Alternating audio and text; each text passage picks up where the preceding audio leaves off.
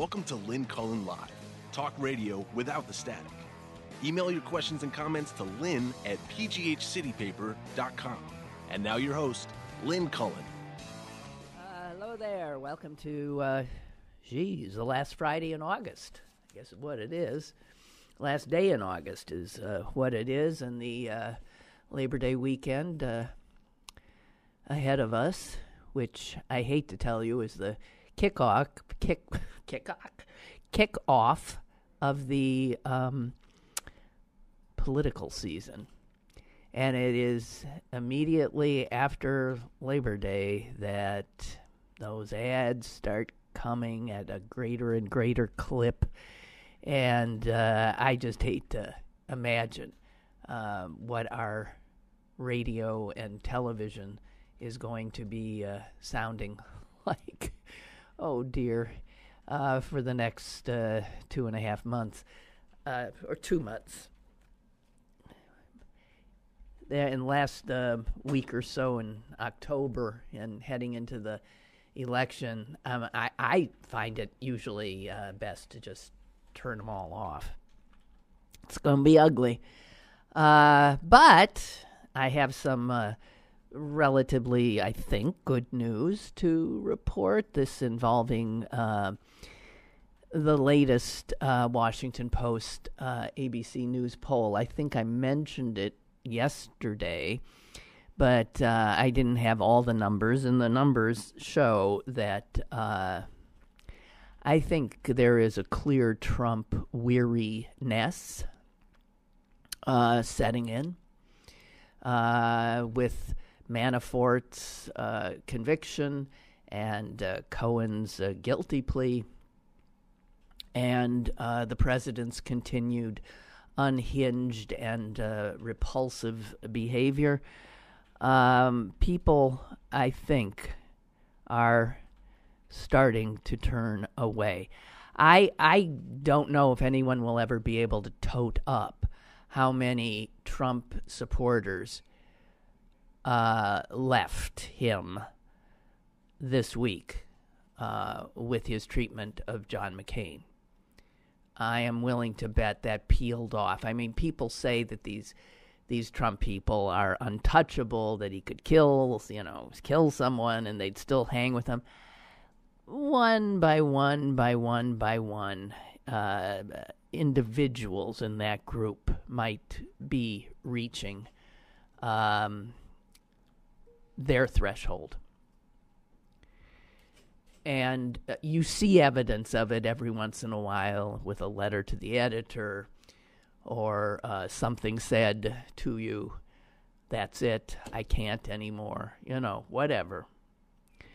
So his approval rating now, according to this latest poll, is his disapproval rating is higher than it has ever been, and it is now 60%. 60% of the Americans polled say that this guy is somebody who should, in fact, not be president. The poll says that a majority of the public has turned against Trump and is on guard against his efforts to go after the Justice Department and its special counsel, Robert Mueller. Nearly half, 49%, okay? We'll call that half. Half of Americans now say that Congress should begin impeachment proceedings.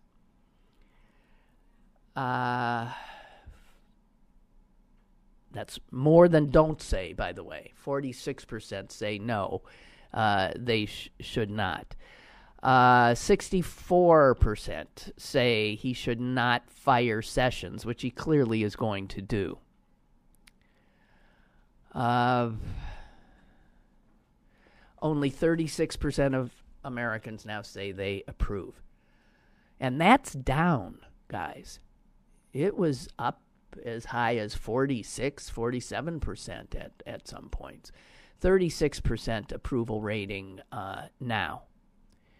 And this poll was conducted after the conviction of Manafort and Michael Cohen's guilty plea. So the pollsters are saying, you know, you never quite know what's causing things, but I would think that would be it. His popularity breaks down totally along partisan lines, ethnicity and gender. 78% of Republicans think he's just doing great. 78%. Wow. 93% of Democrats have an opposing view. And 59% of independents say they disapprove of him.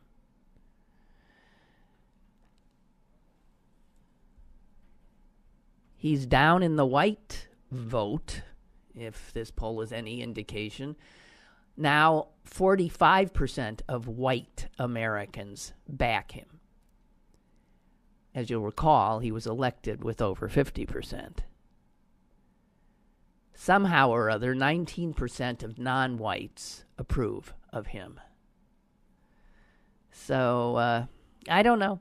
I'm hoping that this is... the Americans are supporting Mueller more than they were, and are totally behind Sessions, which is interesting to me. So we'll see. I mean, I just, okay, it just slightly makes me feel better about my fellow countrymen and women.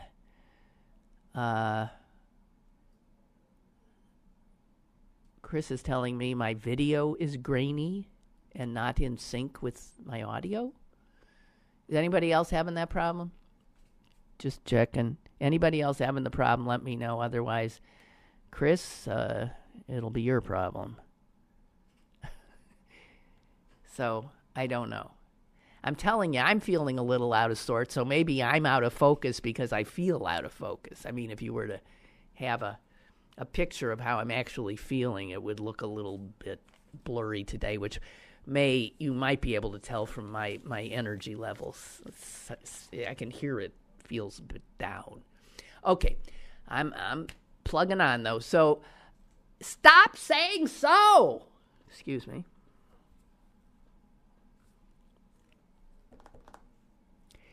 Yesterday we had, it is out of sync, I'm hearing.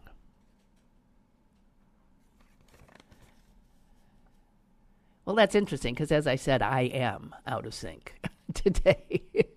So, well, I've just got one other person telling me out of sync, so that's two, and Milton agrees. Not sure what's going on, although you sound fine and your image is good. There's something going on with the synchronization of the audio and the video. On YouTube, it looks like a poorly dubbed Fellini film from the 70s. Oh, God. Well, that's a new one, at least. We've never had this problem. I don't know. We'll hope it corrects itself, or we manage. And I hope it doesn't bother you too much. Just don't look. Yesterday we had a guest journalist in Puerto Rico, Hugo Marin, and he was sobering us up about the conditions there as the Atlantic hurricane season starts up. And he said, that hundreds of thousands of Puerto Ricans have abandoned the island and are here on the mainland. They're in the United States.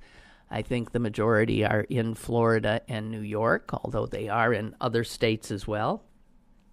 Some of those people who came here from Puerto Rico in the wake of Hurricane Maria came because they had lost their homes, they had lost everything, and they were desperate and in need of shelter, and it couldn't even be found on their island. They managed to get out. And so they were given shelter by FEMA here, stateside. So there are tens of thousands of Puerto Ricans were placed in shelters here. Some of them are still in shelters here because they cannot find any place to live, and their own homes are still gone. However, this continues the bad news for these poor people. More than 1,000 families of Puerto Ricans, so we're talking maybe 3,000, 4,000, 5,000 people who have been put up in hotels and motels being paid for by FEMA, have been told they've got 2 more weeks and then they're being thrown out. They will be given no more assistance. And this went before a judge. And the judge, and I don't understand why he said this, said he was legally obligated to acknowledge the government had the right to do what they were doing. And this was the judge's quote as he told these poor people they're about to be thrown out of the only shelter they have. While this is the result that I am compelled to find, the judge said, it is not necessarily the right result. He said the court can't order the government to do that which in a humanitarian world should be done. It can only order the defendants to do that which the law requires. In other words, he's saying if FEMA had a heart, if it was humane, it would continue to shelter these people. But FEMA does not have a heart, and it's tossing them out, and by law, they can. Let me interrupt to take the caller. Caller, go ahead, please. Hello? Oh, hi, Lynn. Hi. Hey. Oh, wait, let me mute your... I was watching you on YouTube, and look, first of all, I got to tell you, turn up the caller's volume, because I got something to say.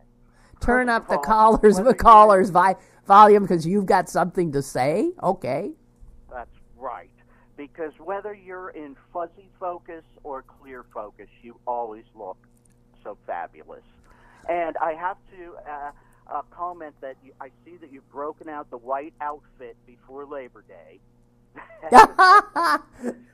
Because don't they always say you're not supposed to wear white after Labor Day? Well, I thought it was just... You're going to take a karate class afterwards. Okay, karate class? No, I thought it was white shoes and handbags that you weren't supposed to do before. But all of those rules are out. Out!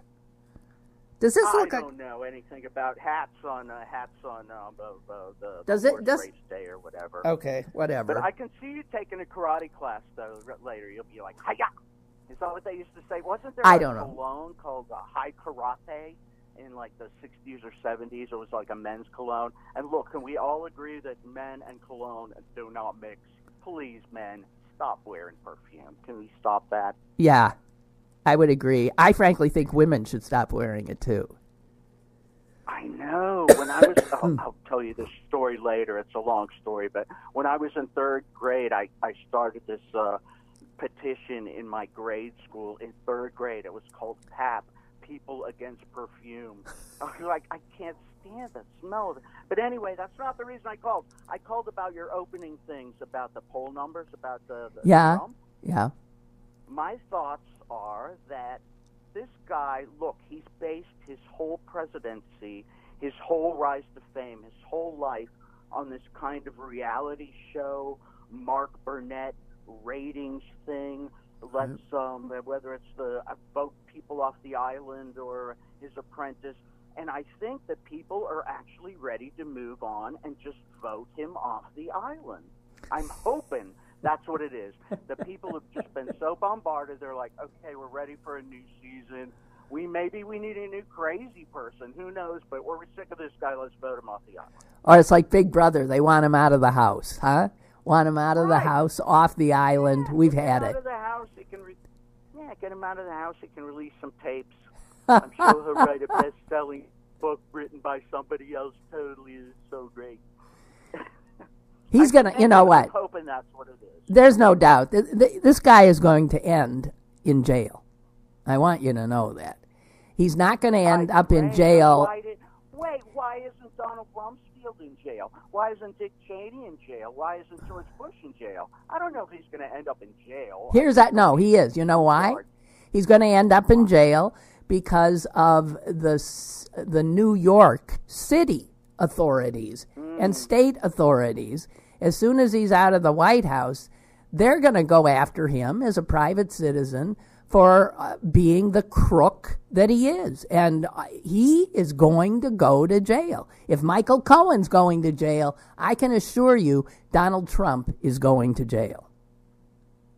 I hope that you're right, but I've had so many friends that lived in New York that were persecuted by Jared Kushner and forced out of their apartments because he bought the place and just destructed the place around them until they were thrown out. And those cases have been going on since the 80s or 90s, and Jared Kushner isn't in jail. Oh, I heard the other day they fined him $200,000. He's like, yeah, here, keep the change. I mean, what the fuck? Right. If these people end up in jail, I hope you're right. And I would love nothing more than that, but I'm just hoping that they were just rid of them and they're voted off the island. I don't care what island they put them on. It'd be great if they were in jail, but I'm setting my sights a little lower. Just get rid of them. Okay, in other words, we're going to cancel this show. The American people are about to cancel this one. Yeah, or move on to a new season with new characters. I'm not going to cancel the show. The show never gets canceled. The show must go on, but we have to, get new characters. We're bored. Oh, God. People are really bored. No, I think people are really this might be the breaking point for him, that people are actually just bored of him just saying the same thing over and over. And it's the same stupid line that's supposed to get applause or supposed to get a laugh. And you can see it even in his crowds at his rallies. They're even now like, oh, lock her up. Yeah, lock her up. But they're kind of losing the enthusiasm for the same lines. I think that's what's going to be his downfall. He's just overstayed his welcome, and he's doing bad in the ratings, very bad. Love the call. Thank you. Thank you. Love you, Liz. Love you too. Bye.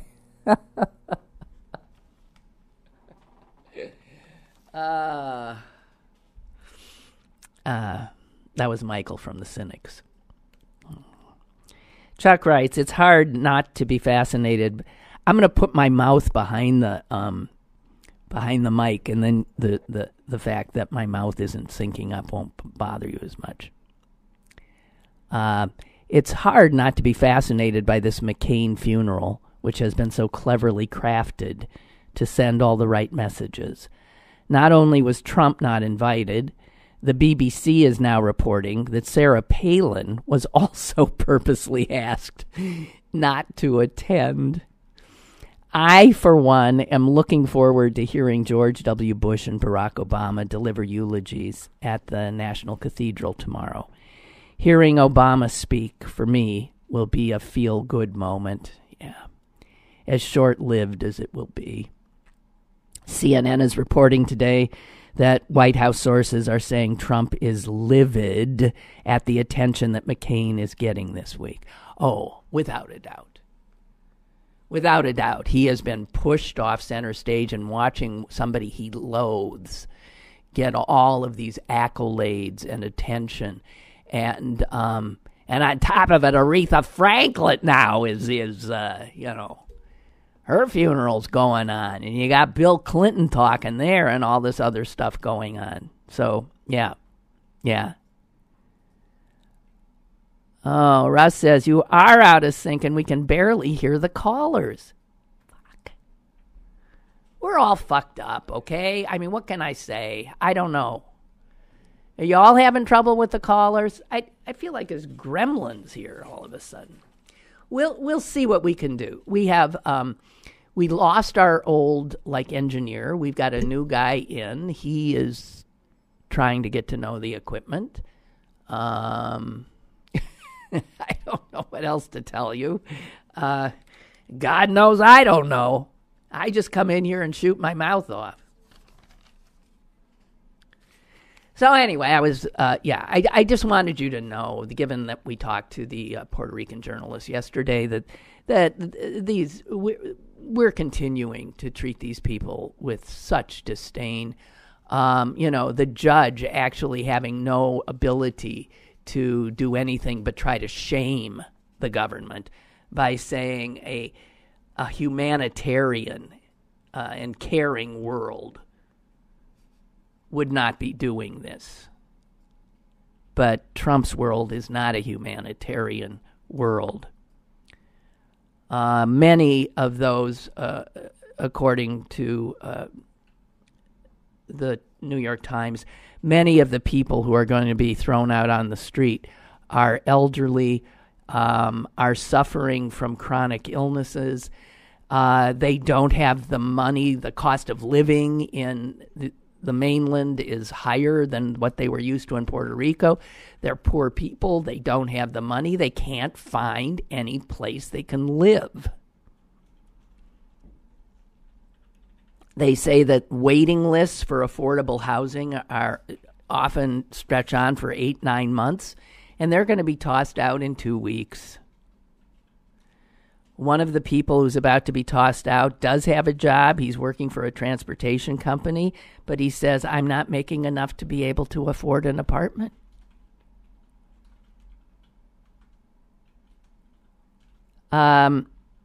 Lawyers who were trying to help these people, they're with a group called Latino Justice, argued, and they argued correctly, that survivors of Hurricane Katrina, some of the Hurricane Katrina survivors were put up in hotels for 2.5 years. We're not even 1 year after Maria. We're close, but we're and FEMA under Trump won't continue to shelter them. Unbelievable.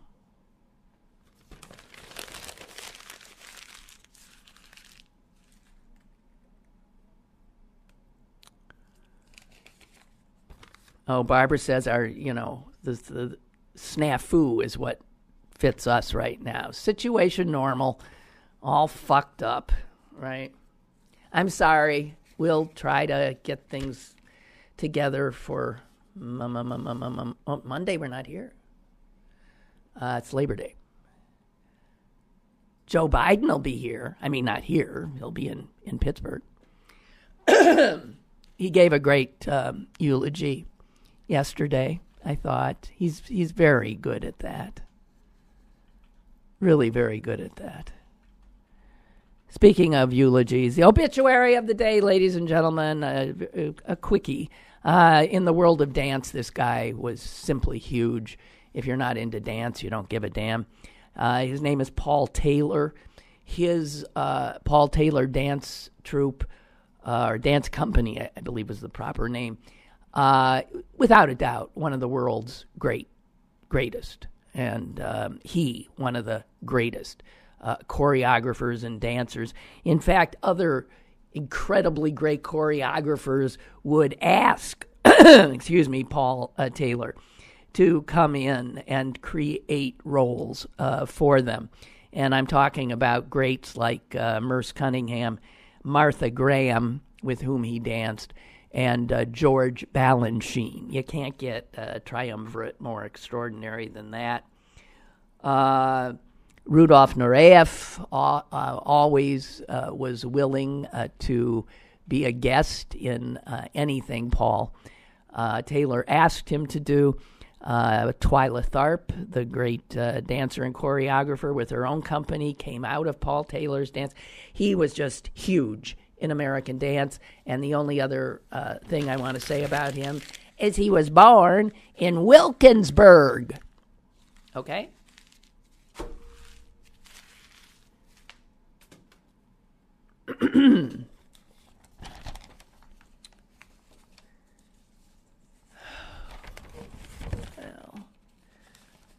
I don't even want to tell you this. So, Boeing is making new airplanes for airlines, passenger planes, and guess what they're doing? They're making the bathrooms smaller. There are some people who can't even get in the bathrooms as they exist now. I mean, the bathroom in the front of the plane is usually a little bigger than one in the back, but people in the back aren't supposed to use that one in the front. And Boeing, when somebody tried to find out how small these bathrooms could possibly be, seeing as they're already incredibly small, Boeing, it says in the Wall Street Journal, declined to release any dimensions. Excuse me. This is not vocal fry. This is not vocal fry. This is me. It's my own kind. And if I didn't have to sound like this, believe me, I wouldn't. That young women want to sound like this is beyond me. Not helping at all. What is this? I gave up smoking 1,000,000 years ago. What is this?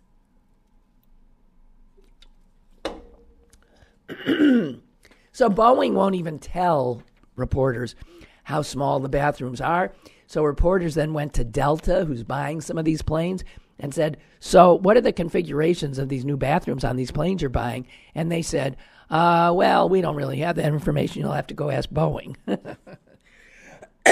So nobody's going to tell us. I can't wait till someone gets literally stuck in one of those bathrooms, cannot get out. It'll happen soon. As Americans get larger, why would you keep shrinking the bathrooms and the seats and the... Well, what a silly question. Did she just ask that?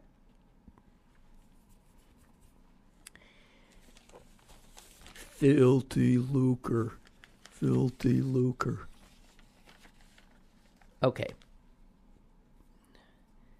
Talking about... God, I'm sorry. I'm belching. I am not... Sorry. Things are not good. In general, I think maybe my lips really are out of sync. Because I'm out of sync. I think it's probably not a technical problem. It's my own problem. Okay, guys. Hang in there.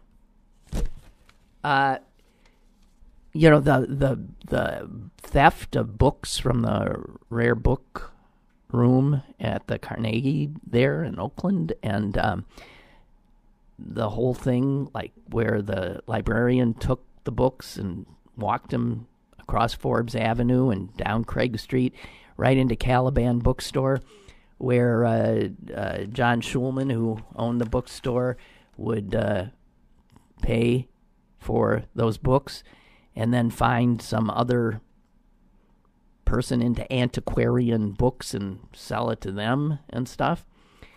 That trial will be here in Pittsburgh. That trial is really getting international attention. It's huge because it's the most audacious, I guess, such scheme. And it's in a relatively rarefied small world.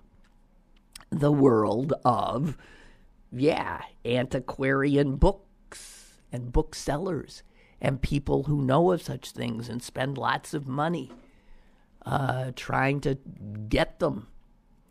And there is an Antiquarian Booksellers Association. So all these people know each other.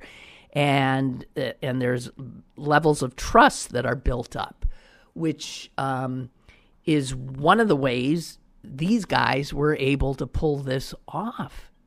it was sort of always sort of a handshake, gentleman agreement, so that even if Schulman from Caliban Books would sell an extremely rare book that had been ripped off, stolen from the Carnegie, and someone who he's selling it to, another expert antiquarian, would say, hey, but John, there's a library mark right here.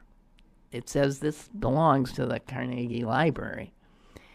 And he would be able to say, oh, no, I know. I forget the word, sort of like a decommissioned it or something like that. And because it is a small little world in which everybody knows everybody, and John Schulman was believable, they would say, oh, okay. And that's how they were able to, like, literally sell books that had the Carnegie stamped on the inside. The fact that no one would actually call the Carnegie and say, are you sure you like... The New York Times had another big story about it the other day, and they talked about one book in particular.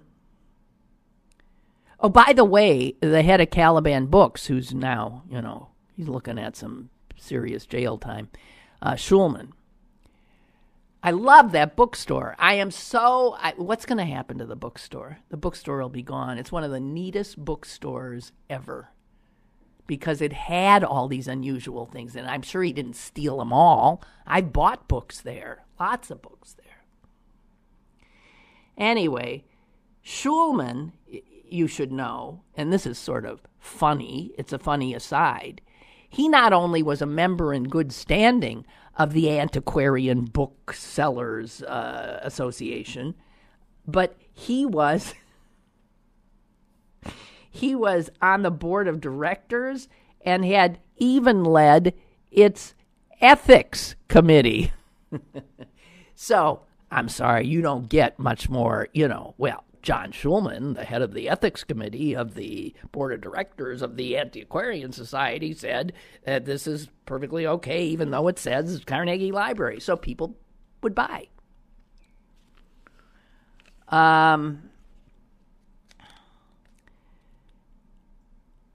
One of the books was this book that was owned by Thomas Jefferson. It is a French history. It's a French book that Jefferson bought when he was in France. He was, if you'll recall, ambassador to France. And you'll recall he brought Sally Hemings with him. And this was before he became president. And Jefferson was there, and he bought the 1787 French first edition. Now, 1787 in France is a hell of a historical year. I think you got revolution stuff happening then. And you've got a first edition of a 1787 book that was about France and the United States. It was called, and I can't say, De la France et des États-Unis. So that was the name of the book. And Jefferson had written his name inside. So it was his book. That book is a rare book. That book is a valuable book. And it's one of the books that this Greg Priori, who was the librarian at the Carnegie, stuck into his pocket and walked out onto Forbes, across Forbes, down Craig, and right in the front door of Caliban Books. And John Schulman gave him $1,000 for that book. Now, I got to tell you right now, this says something about the librarian, Priori. If you're going to rip off rare books and accept $1,000, then you're not only a crook, you're an idiot crook. Because John Schulman turned around and sold that, and I'm surprised he didn't get more. He sold the book he paid $1,000 for $5,000, which is, I guess, is a nice markup. The guy he sold it to, another very respected antiquarian bookseller who is from Bartleby's Books, which I believe is in New York. He buys it for $5,000, and then he turns around and sells it for $36,000 to another bookstore. And all of these sales, you see how it continues to, go up. And somebody then spots it online, and the asking price, $95,000.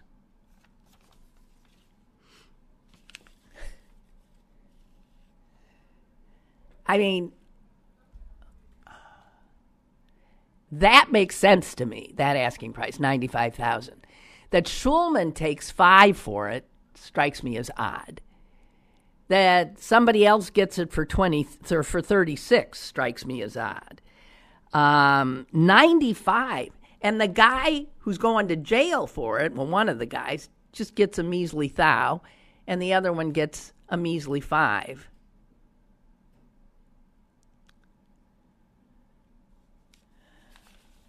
So,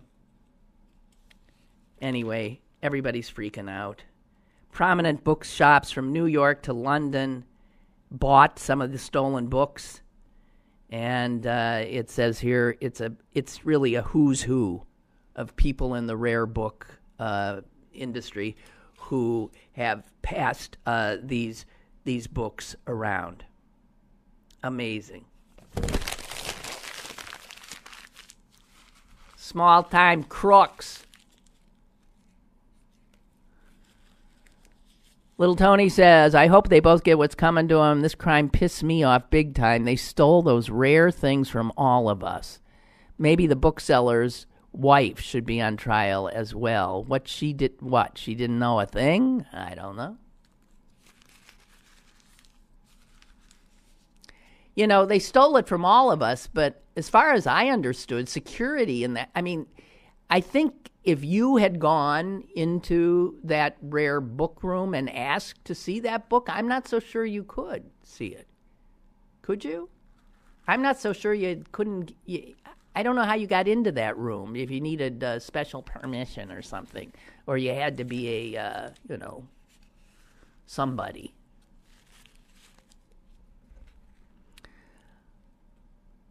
Okay, I got a little stuff here that I thought was nice and easy, and I'm going to try. Wait, got another email here. Tim, why does no one point out vocal fry with Henry Kissinger? That's not even vocal fry. That's a whole other animal. I don't know. That's growl. That is like, I've never heard anyone say it makes him sound unintelligent or weak. Oh. Yeah, right. Well, he's a man. Cannot stand listening to Henry Kissinger. Maybe part of it is the same reason, although part of it is he's Henry Kissinger. We got a caller. Hello. Hi, Lynn. Hi. Hey, I just want to say I agree with that Michael that called. I think his name was. Mm-hmm. I always think of Trump as the lounge act. And he's warming up when he does his, I call it stand-up, but it's pitiful. And some of the drunks enjoy it, and after a while it gets old. We wouldn't need a real star, now we need a new real president. It's basically what it is. Yeah. Well, there you go. Lizard. No, it's just, it. I don't know. In some ways, it is what America has come to, that we have become a totally commercialized, celebrity-driven culture. We're all about entertainment. All of that sort of comes together, in this presidency. And even the narcissism, being attracted to a narcissist like this is part of being an American now. Me, me, me, me, me. I don't know. It's in some ways we got the guy we deserved. That is a perfect reflection of this horrible picture of what we are becoming or have become, but maybe still can self-correct. I hope. And this thing with McCain, at first I thought it was over the top a little bit, but now that I know Trump's getting pissed off, I'm enjoying it. The guy that he didn't like is getting all the attention. I love it. That's right. So I agree with you. Right. Thank you. Okay. All right. Bye. So speaking of McCain, he died. Well, you probably heard this. I mean, this is sort of weird little confluence of events. John McCain died on August 25th of the same disease that killed his good friend Ted Kennedy 9 years earlier, who also died on August 25th. 9 years earlier. They both die of the same disease on the same day. It's not unlike a more famous couple that we know of in our political history, Thomas Jefferson and John Adams, the only two signers of the Declaration of Independence who became presidents. Thomas Jefferson and John Adams both died on July 4th. It is weird the day they signed that document. They died on July 4th, 1826. The same day, the same year, and the 50th anniversary of their signing of the Declaration of Independence.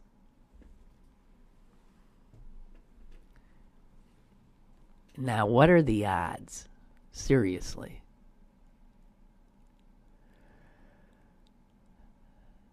And it shows what young men they were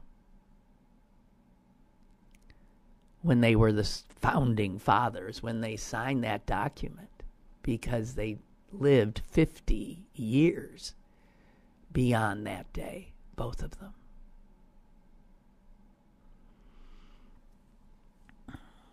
And speaking of confluence of death days, birthdays, I got a few more for you.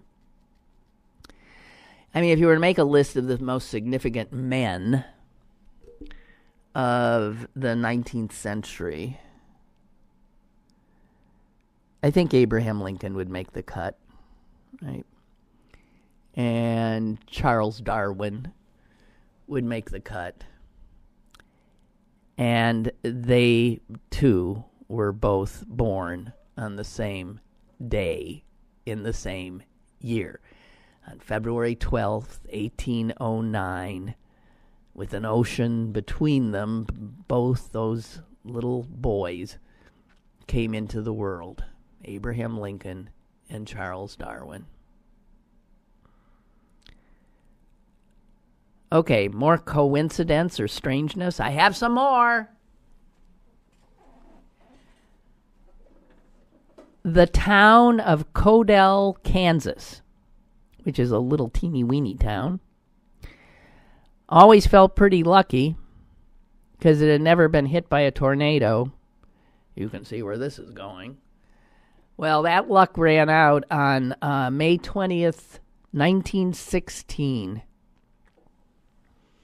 When Codell got hit by a tornado. And then, wouldn't you know, May 20th, the very next year, it got hit again.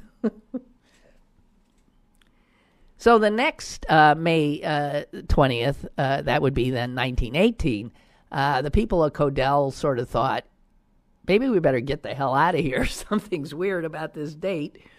But they said, oh, don't be silly. It's all coincidence.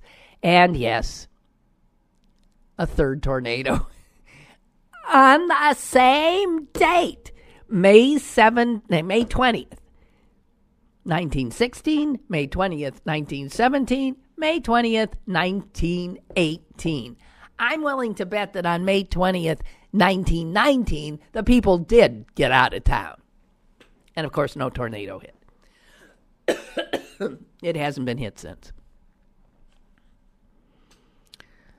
Okay, here's a really weird and disgusting, creepy, horrible one.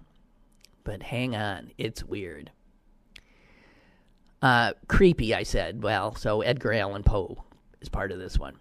Edgar Allan Poe actually wrote a novel. He was more a short story guy. His only novel was, and I never even heard of this, The Narrative of Arthur Gordon Pym of Nantucket. Not a great name, but that's the title of the only Edgar Allan Poe book. And that was published in 1838. And in the novel, there's a shipwreck. And there are survivors of the wreck, and they are all starving. And they decide the only chance they have is if they draw lots and the loser gets killed and eaten by the others. So in the novel, the man who lost the bet was named Richard Parker. Now, cut ahead about 40 years, 50 years, 1884. A British yacht, the Mignonette, was lost in the South Atlantic. This is a true story. The survivors there, too, decided their only chance was to draw lots, and one of them was going to die so they could sustain with their flesh the others. And the man they killed was named Richard Parker, the same name as the guy in Poe's novel who lost the bet.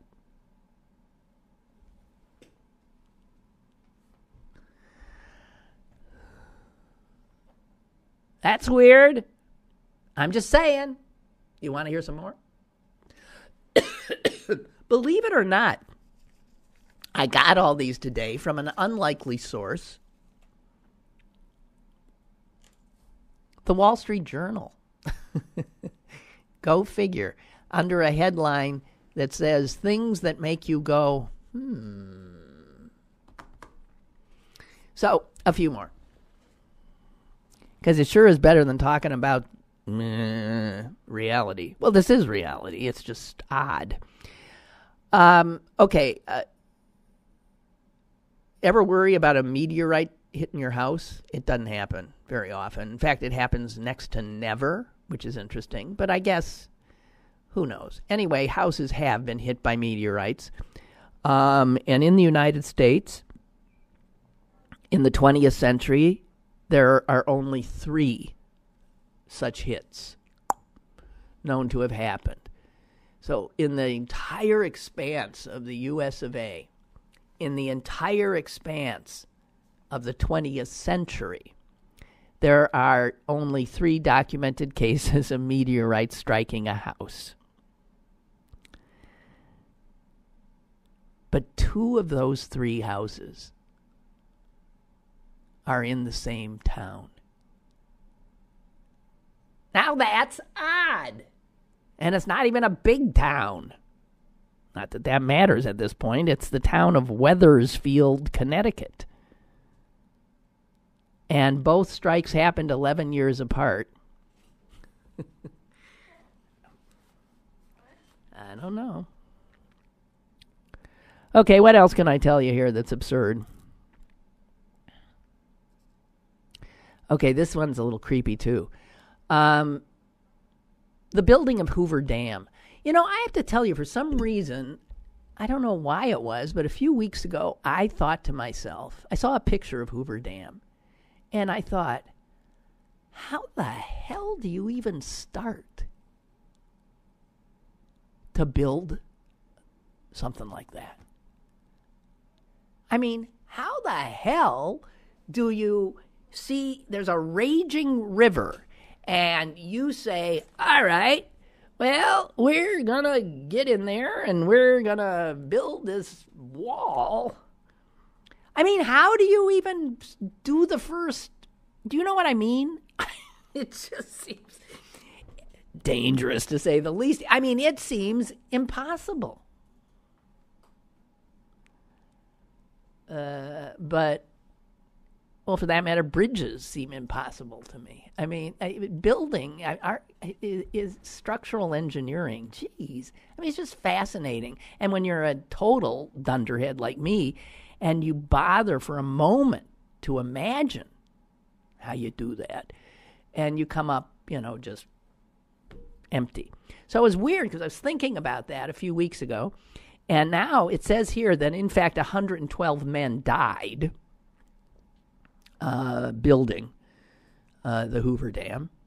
And the very first person who died was a guy named J.C. Turney, who, this was in 1922, and on December 20th, just to be specific. And he died listen to what he was doing. He was doing like those very first steps. He was surveying for a location for the dam. So he was doing his things, trying to figure it out, and he was dealing with the Colorado River, which is a big, treacherous river, and he got swept away. Just trying to figure out, now where do we put this thing? Okay, he's dead. First one, there would be 111 more men in 13 years it took to build that dam. But J.C. Turney was the first. Tierney, I think, probably be pronounced. December 20th, 1922 was the first. The last guy incredibly died on December 20th, too. Perfect little circle. 13 years later. 1935 now.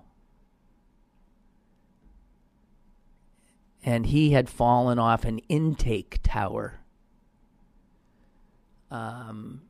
just a few days before the construction was totally completed. So he died in a fall, and the first guy, I guess, essentially got swept away.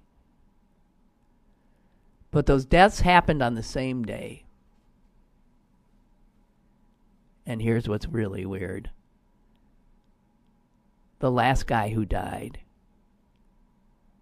was the son of the first guy who died.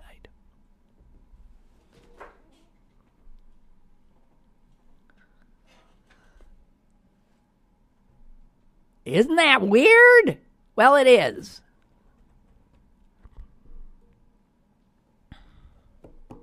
And there's too long a story to go into the fact that there is a woman and a man, both of whom survived the Titanic and then survived the sinking of her two sister ships. I didn't know she had them, but it was the HMS Hawk and the HMS Olympic, or the Britannic. I don't know what I'm seeing here. And they were on, these two ended up on all those ships that went down and lived every time. On board all three ships at the times of their misfortunes were Violet Jessup, a nurse, and Arthur John Priest, a stoker. Jeez. Okay, and I only have one more for you. This has to do with the start of World War I. And as we know, we all learned this in school, it was because somebody killed that Archduke, right? So you have Archduke Franz Ferdinand, who was heir to the Austrian throne, and he was assassinated while driving in his car, and that all set off World War I eventually. That car had a license plate number. This is the kind of thing people do when they play the lottery, right? The car had a license plate number. The number was 11118.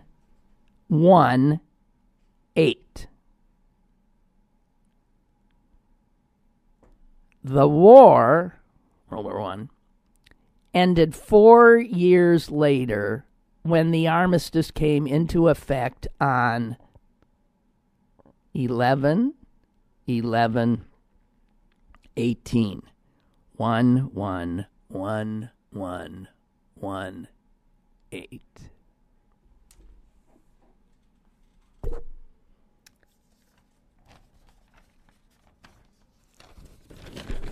I love that stuff. You know, really. I mean, like, yeah, it's just coincidence.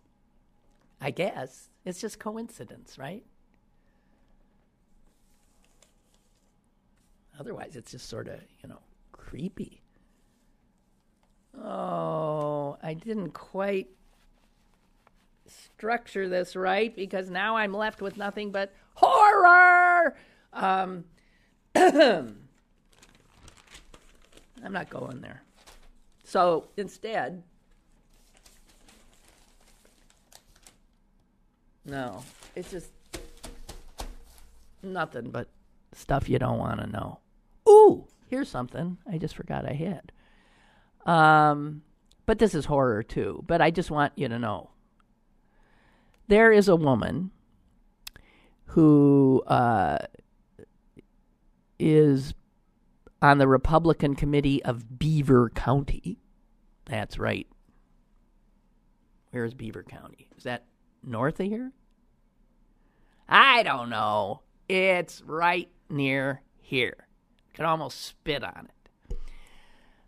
This woman's on the Republican committee of Beaver County. Her name is Carla Maloney. Say it, remember it, and shame this despicable woman. Okay? I just spit on him. Carla Maloney. Her Facebook page. Oh my God. Here's some of the stuff Carla wrote. Tired of these overpaid, ignorant blacks telling me what I should believe in.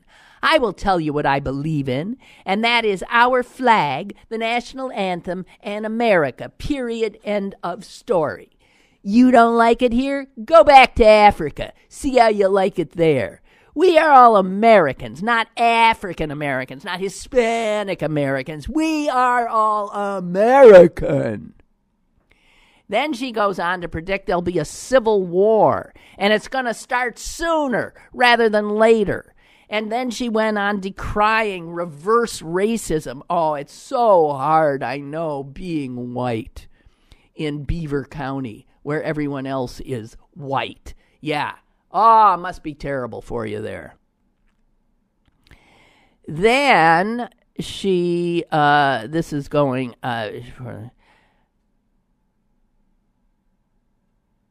if you want, oh my God, if you want respect, she's still on the players.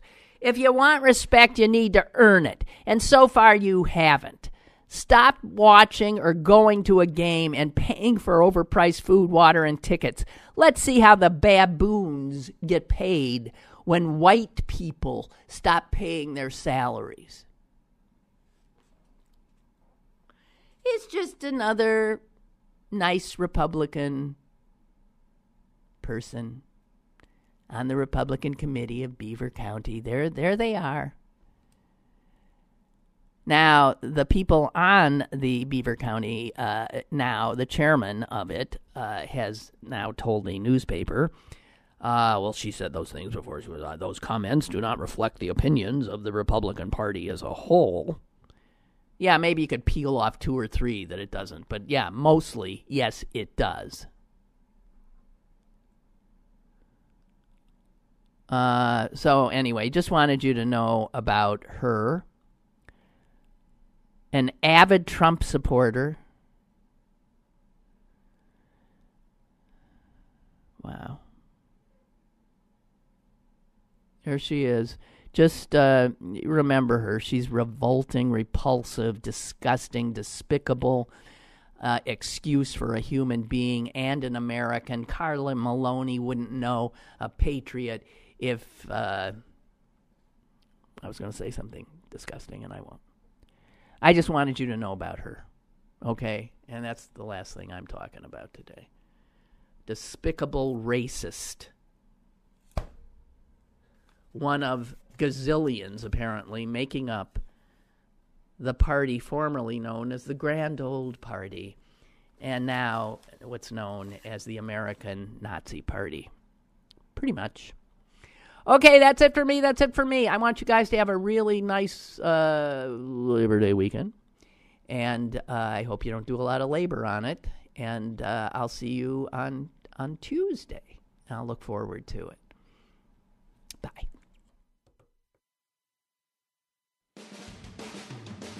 Lynn Cullen Live, Monday through Friday from 10 a.m. to 11 a.m. and archived at pghcitypaper.com. The opinions expressed on Lynn Cullen Live are those of the host and do not necessarily reflect the viewpoints of Pittsburgh City Paper or its advertisers.